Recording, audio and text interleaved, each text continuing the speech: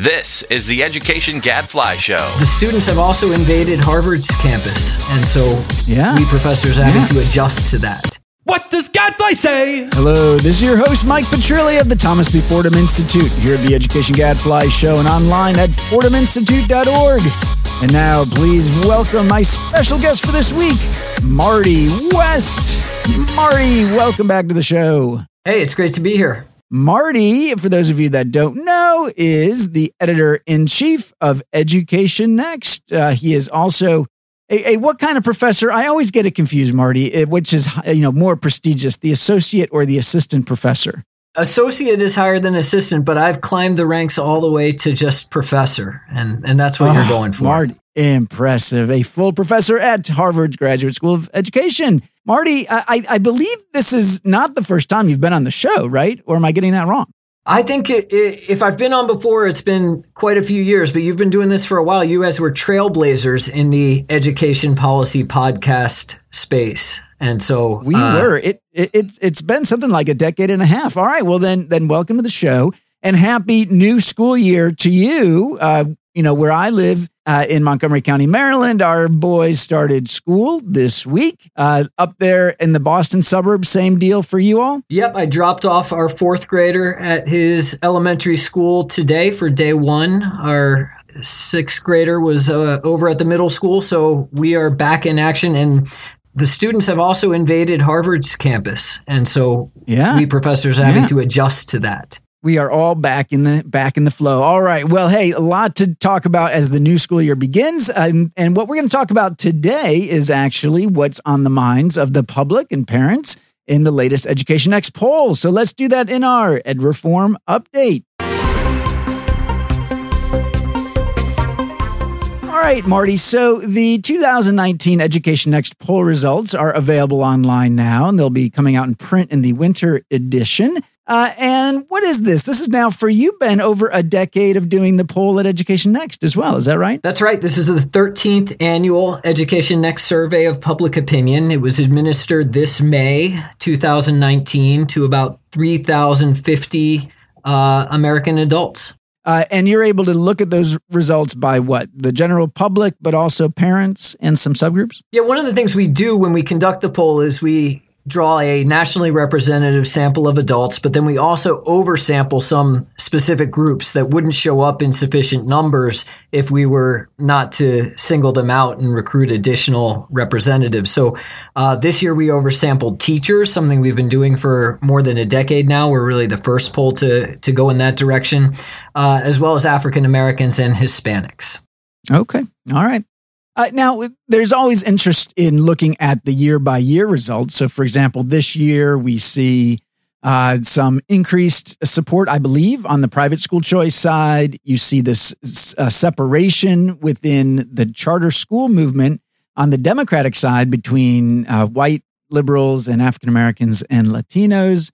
Tell me if I'm getting any of this wrong. But I'm always curious about sort of the bigger picture over the longer term. So let's start on the school choice side. And so when you look over this over several years to 5 to 10 years, I mean, what are the general trends? Do these numbers just sort of bounce up and down, or, has support for charter schools gone up or down? Has support for private school choice gone up or down? What can we say over the longer term? So one of the things we do in the essay that accompanies the release of the poll findings this year is look at how support for school choice in particular, and we ask about two different types of voucher programs, vouchers for low-income students and then universal vouchers for all students, as well as tax credit-funded scholarships, the approach to private school choice that the Trump administration is pushing. And we also ask about charters. So 4 different types of choice programs. And in the essay, we look at what results have been since 2016. So essentially since the Trump administration took office. And, over that period,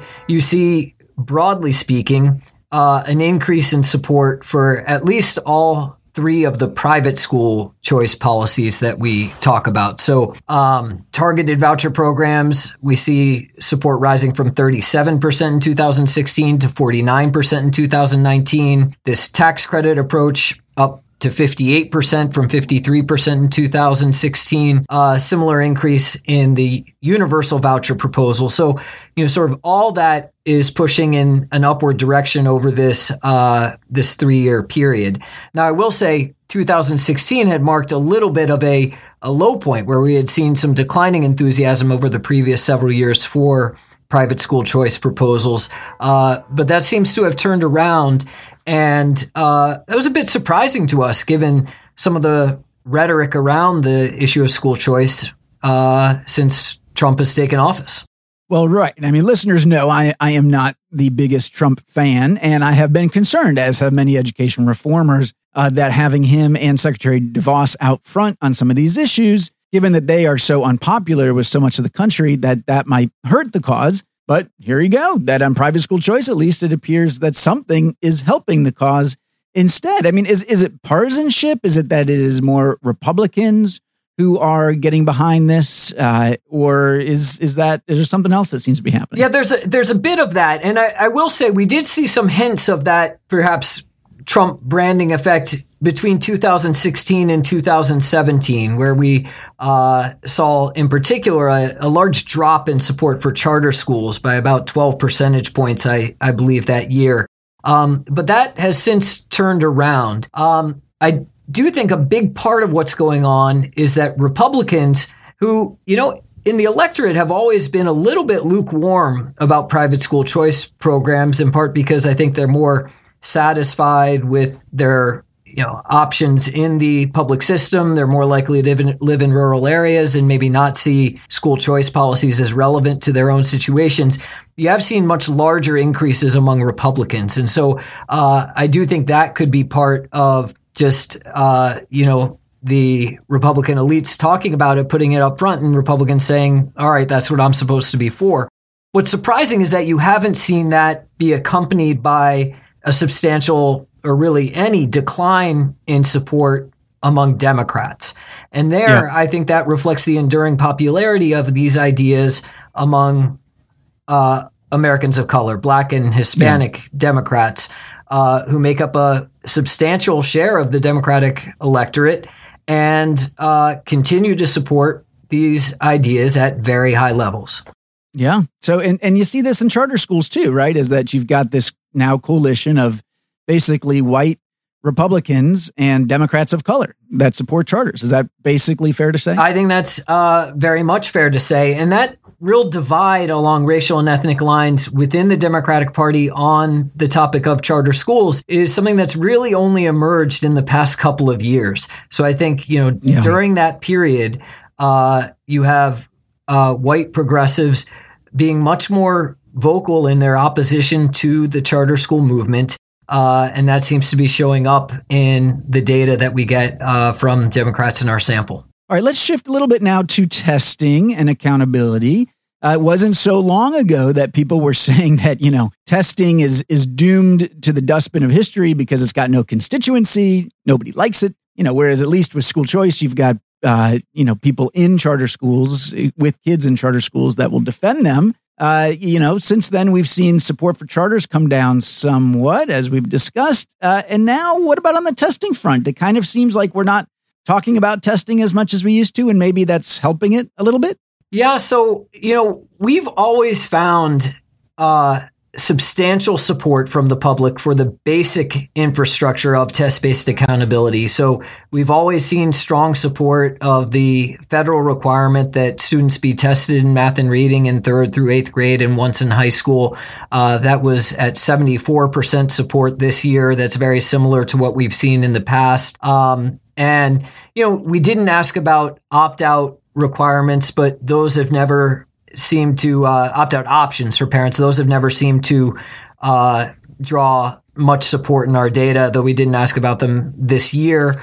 I think what you might be most interested in is that we've seen something of a rebound in support for the Common Core, which was in a complete free fall for the several years leading up to 2017, falling from, I believe, higher than 65% to lower than 45% for the public as a whole. That's back up to 50%. My interpretation is that the Every Student Succeeds Act, which really sort of made it clear that this was a decision for states to make, made it clear that there was no federal involvement, sort of diffused some of the debate around the Common Core and testing more generally. And so you're seeing that reflected in the data on public opinion. Yeah, which is not to say that the people you're polling know anything about ESSA or its, provisions and the like, but just that we are not hearing much talk about this at all. You don't have politicians talking about Common Core much anymore. You certainly don't have the concerted effort to attack Common Core and the use of a lot of money out there on the Tea Party right that was happening at one part to attack the Common Core with negative advertising. And so, yeah, it has come back up as you might expect. Maybe the lesson here is if you've got an education reform you really like, just try to keep anybody from talking about it. I think that's exactly right. And I 100% agree that our respondents do not know the details of the Every Student Succeeds Act. Yeah. And then, last point, Marty, on teachers, is there anything that you've seen that you thought was particularly interesting on the teacher front or anything that surprised you? Well, going back to the issue of long-term trends, we saw continued increases this year in support for increasing teacher pay. We asked about this a couple different ways, the main difference being whether or not we provide respondents with information on how much teachers in their state already earn. When we ask about it in that way, with that information provided, we found 56% of the public now say teacher salaries should increase. That's up 7 percentage points over last year, but that was on top of a 13 percentage point increase the year before. So that's a 20 percentage point jump over the past 2 years. And if you look at it over a longer perspective, what you see is that support for increasing teacher pay is now as high as it has been since 2008, when we conducted our survey at the peak of the housing bubble, just on the brink of the financial crisis. And, we're back to those levels. Support for increasing teacher pay fell quite dramatically over the course of the Great Recession, but now appears to have recovered entirely. I hope that's not a harbinger of news on the economic front for us to worry about today.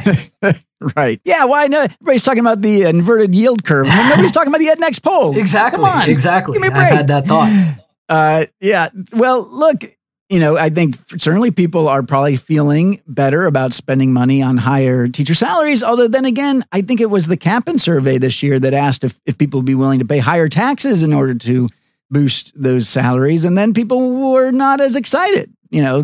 The old idea that we would like to, somebody else to pay for those higher teacher salaries. That's a very important qualification. When we've asked about tax increases, either to support more school spending or spending on teacher salaries specifically, we always find much lower levels of support. We see one hint along those lines in our data this year, which is that when we ask about support for increasing school spending, we asked separately about spending from the federal government, from the state government, and from the local government. We found much higher levels of support for increasing federal school spending. That was especially the case when we told people that the federal government only paid about 8% of the bill overall. Right. So I think you're definitely right. People are reluctant to raise their local taxes, but they're much more open to the possibility of increases in federal spending. So I think it's not surprising that you're seeing the Democratic candidates out on the campaign trail talking about that concept. I would just encourage them that if they want it to go over well, they should start by saying just how little as a share of the overall pie the federal government currently contributes. Interesting. Yeah, and go ahead and just put it on the federal credit card, right? That's right. Just it's hard to make an argument right now as a fiscal conservative that we should not be investing in, say, higher teacher salaries at a time when we're running $1 trillion deficit.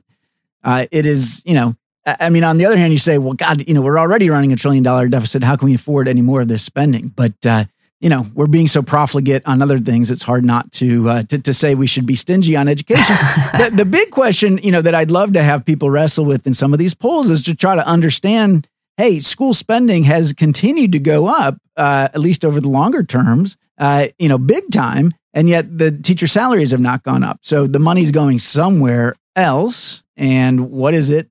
If they're serious about teacher pay, for example, are they willing to take higher class sizes in exchange and force some folks, maybe for next year? Well, it's been a while since we've asked any questions along those lines, but I believe it was back in 2009 or 2010, we did ask people whether they thought that spending should go into reducing class size or increasing teacher pay. And I hate to tell you, reducing class size is very, very popular. But we also found that if you help people understand that trade-off, so you explain specifically how much of a teacher pay increase could be accomplished by increasing class size by a particular amount, that they begin to favor the salary increase more. So I do think there's room for education of the public on that issue in the context of sort of local discussions of education budgets. But the branding of smaller classes is very powerful. All right, man. There's so much more we could talk about. There's a ton to dig into. And so listeners, go check it out on the EdNext site. This year, for the first time, for example, there's also some sampling of students on some very interesting questions. So much great stuff to check out at educationnext.org. Marty, thanks for coming on the show. I hope you'll do it again. I would be happy to. Thank you very much for having me. All right. Again, Marty West, the editor-in-chief of Education Next and a full professor at Harvard's Graduate School of Education. See you next time, Marty. Thanks, Mike. Now it's time for everyone's favorite, Amber's Research Minute.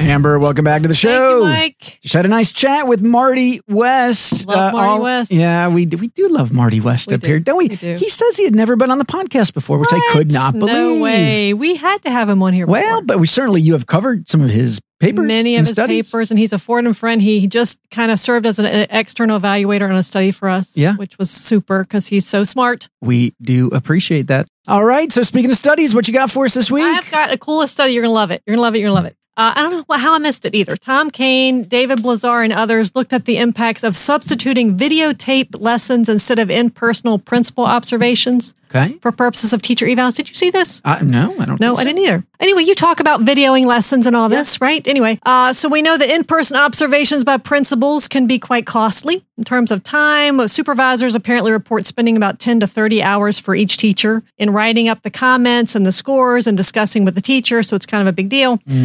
So researchers set out to see if videos could do the job just as well. They conducted a randomized field trial in 4 sites in Delaware, Georgia, Colorado, and California. 433 teachers and 134 administrators. And this was recently. This was not way back in the days just saw of the Gates. No, it was an AFD like 2 months ago. Okay. Yeah. Schools were randomly assigned to the treatment group, which had traditional in-person observations, 2 or 3 typically, or the video observations, which allowed teachers to control the camera, so to speak. They chose 3 videos to submit for evaluation. Although they recorded 2 a month, but they had to submit 3 to be formally evaluated. Interesting. Observers would then timestamp the video with comments and discuss with the teacher afterwards using the rubric that was used for all the evaluations. 52 schools randomly assigned to treatment, 55 randomly assigned to control. They also collected a variety of achievement and survey data from both teachers and students. Findings relative to the control group, there was no difference in terms of the amount of time devoted to teacher observations reported by the administrators. Both groups reported spending about 41 minutes per week for a randomly selected teacher on various aspects of the observation process. However, and this was interesting, although it did not save time in the aggregate, administrators in the treatment group shifted their observation work to times of the day or week when classes were not held. So when they looked at the timestamp, they could see that administrators were going in after school, before school, during lunch, evenings, weekends, holidays. So about 2/3 of the video commentary occurred during non-instructional hours. In terms of teacher surveys, treatment teachers perceived the observation process to be less adversarial and far more fair and supportive. They were also more likely to identify a specific change in their practice and to be more critical of their teaching. Principals were also more likely to report that teachers were rarely defensive during the post-observation meeting in the treatment group.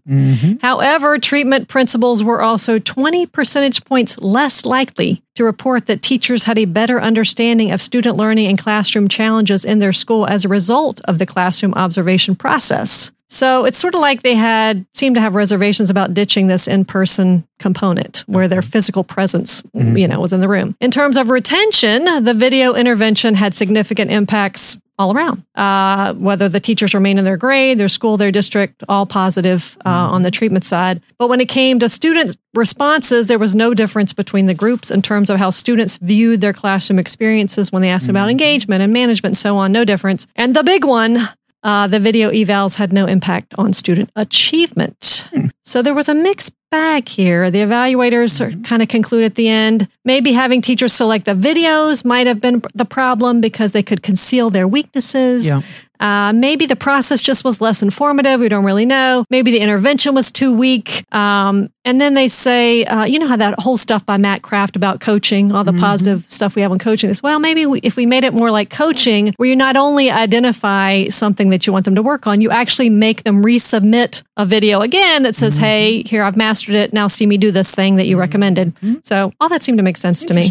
Anything about were the evaluations more positive or more negative in one of those conditions? Didn't see that. Nope. At least if they had it, they didn't put it in the report. Yeah, because you would think that they would maybe be more positive because teachers are showing their best work. Right. Yeah. I mean, you had the perceptions of it being more positive, but they didn't actually report on the scores. Yeah. I also wonder on the videos, can they see what the kids are doing? Yeah. I don't know. They said that the teacher controls the camera. So I don't know if that means she can, because, I know I'm with you on the privacy laws, right? Like, would you be able to? But I also would think that that when people go in and they do the in-person teacher evaluations, I mean, aren't you supposed to be paying a lot of attention to what the kids are doing? Yeah, right? Are they engaged? Right. Are they working on task? Right. Yeah, I would think, right? I mean, it's not just like the teacher's giving a show. Right, by herself in front of, it couldn't be no one there. Yeah. I mean, unless she's being the sage on the stage. Right. Which, by the way, I think is fine some of the time. Yeah. You would think they'd be able to put the kids in there, right? I mean, I think in the Met study, they had these cameras that were able to show, that had kind of a wide view or that they could capture the whole classroom. Right. I don't know. Well, it did say in here they were capturing the audio. Yeah. And so it may be that they just captured the audio of the kids and not their faces. I don't know. But it did say they work with a company to splice both the visual and the audio together. Interesting. So, yeah. I dug into this a few years ago for this post I did on machine learning and AI and that there are now researchers working on being able to take tapes like this and basically have an algorithm analyze to see, is the teacher asking good questions? Are the kids engaged? So it's not even a person really looking at about this. A robot. Okay. All right. Robots all around. All right. Got it. You could imagine that you wouldn't want to replace the principal, but maybe that could capture some data too that would be legit. Like I mean, look, all this depends. You're right. You said it well, Amber. Are we trying to, is this a professional development experience? Right. Is this a coaching experience? Or is this some kind of, evaluation? In my view, look, let's in most places, let's forget about the evaluation thing for veteran teachers. I mean, for new teachers before they get tenure, as part of their tenure process, absolutely. But for other teachers, if we can try to reshape it as, hey, this is about feedback and coaching. Right. And then you ask the question, like, does the principal know enough to be the right person? Right, to be doing this. You hope they're an instructional leader. That's right. And that they used to be a great teacher. And that, but maybe they're not, especially in high school. Once they're just running these huge schools and they don't have the subject matter expertise. No, I mean, my principal back in the day didn't really know much when he was coming in. Maybe it's but so would it be the department chair instead? Yeah, or there's some kind of master teacher, instructional leader. Yeah, there should be some person with that expertise, obviously. Or even peers. I mean, I would think that it would be cool to have all the third grade teachers, watch each other's lessons. That's right. Yeah. From time to time. No, that's right. And I wish schools would allow that more to happen, right? Because then you got to get a substitute or you got to make sure you're playing, or you're taking your own planning away to go observe somebody else, which you really need your planning. So yeah, if there was some way to structure the school day to make this happen, because that's the first thing you hear from teachers, like, we would love to observe each other. Like they're not against it. But yeah, it's just like, okay, help us to make that happen through how you schedule our day. So yeah. All right. Good stuff. Practical. Even if in this case we did not get any big findings per se. Right. It certainly seems like it doesn't seem to do a whole lot of harm. Yeah, absolutely. And it can lead to some greater efficiency. Yeah, and I felt for these principals who now could, use their time during the day to do other things than be in classrooms, although they seem to want to be in the classrooms and thought it wasn't as helpful, right? So, okay, whatever. Yeah. And now you're giving them work they have to take home tonight. Right. Lovely. All right, Amber, thank you so much. And that is all the time we've got for this week. And so until next week, I'm Amber Northern. And I'm Mike Petrilli of the Thomas B. Fordham Institute, signing off. The Education Gadfly Show is a production of the Thomas B. Fordham Institute, located in Washington, D.C. For more information, visit us online at fordhaminstitute.org.